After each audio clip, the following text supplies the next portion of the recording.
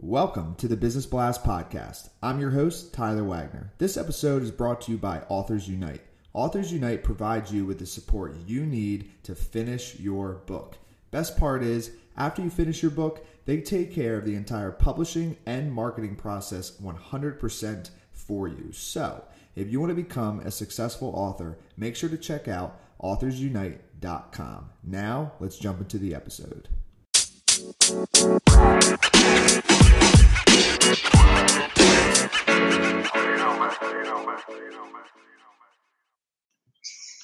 All right, everyone. Welcome back to another episode of the Business Blast Podcast. I'm your host, Tyler Wagner. Today I have Eva Venari. She is the Healing Rebel. So welcome to the show, Eva. Thanks, Tyler. Glad to be here. Of course, and we're glad to have you on the show. Let's jump into the first question. The first one I have for you is, what is the best story from your life that has an underlying valuable message?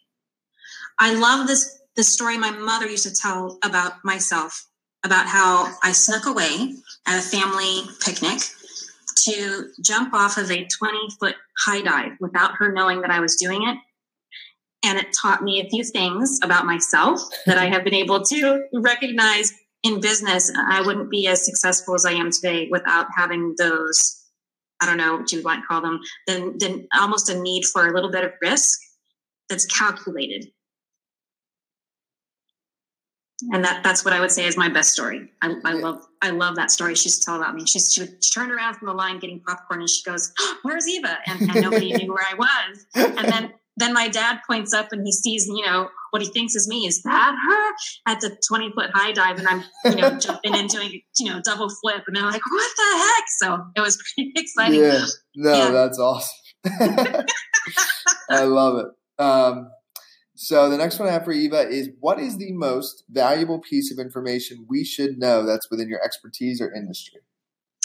There's just most valuable piece is to listen to the self, and I actually bring that from the dive stories. Like, I had that little intuition.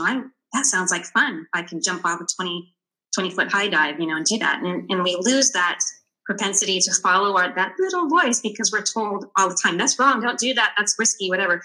And I have found that if I just stuck with that inner voice, and that's something that's very helpful in the health industry, is a lot of times, and this was me included, I'm sitting opposite to a professional who says to me, "Well, Eva, on paper, you look absolutely perfect. You should go home and enjoy the fact that you look great."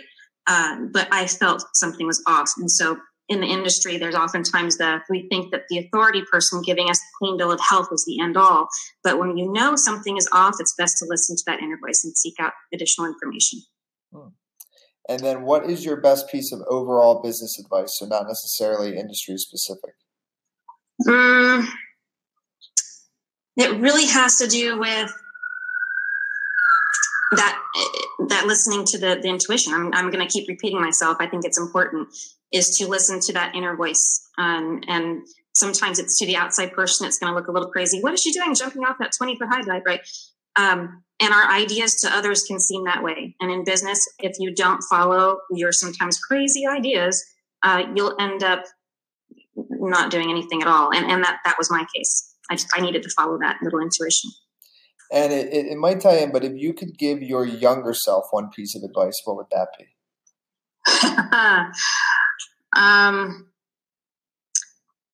Stay childlike. That curiosity. I think that would be my best advice. And again, it could tie in your opinion, what is the key to happiness? I think it's two things. It's connecting with like-minded people. I think that's really, really important. And allow for private time as well. And private, I think people get that confused. I know I hear this a lot. Is, I have nothing to hide. And then the private lives end up out on paper or out in Facebook and whatnot. And it's really none of our business what's going on. But allowing for some private time to reflect and integrate, I think those two things and having good relationships, those are the key to happiness. And what is the best book that you've read, and what was the number one thing you learned from that? Well, I'll give you the best book that I read recently. And I loved reading this book because I resonated so deeply with it. And initially it sounds, I'll give you the name of it in a second. Initially it sounds like a blame, but it's not. It was seeking to understand myself and also give a voice to those who are also suffering from the same kind of issues. And I read it in 4 days, just voraciously read it. It was called Adult Children of Emotionally Immature Parents, How to Heal from Distant, Rejecting, and Self-Involved Parents. Yeah. Very interesting. Okay. And what is your favorite quote and why? My favorite quote is by Pierre Teilhard de Chardin, and he says, "Our duty as men and women is to proceed as if limits to our ability did not exist. We are collaborators in creation." I have that on the signature of my email to remind me of that, because sometimes I forget. Listen, thank you so much for coming on. Very insightful episode. The last one I have for you before we let you go is, where can our audience find you online? Easy enough. It's my company name, which is The Elevate Institute. And you can find the website, theelevateinstitute.com. Don't forget the THE at the beginning. Perfect. Thanks again for jumping on. Yeah, thanks for having me.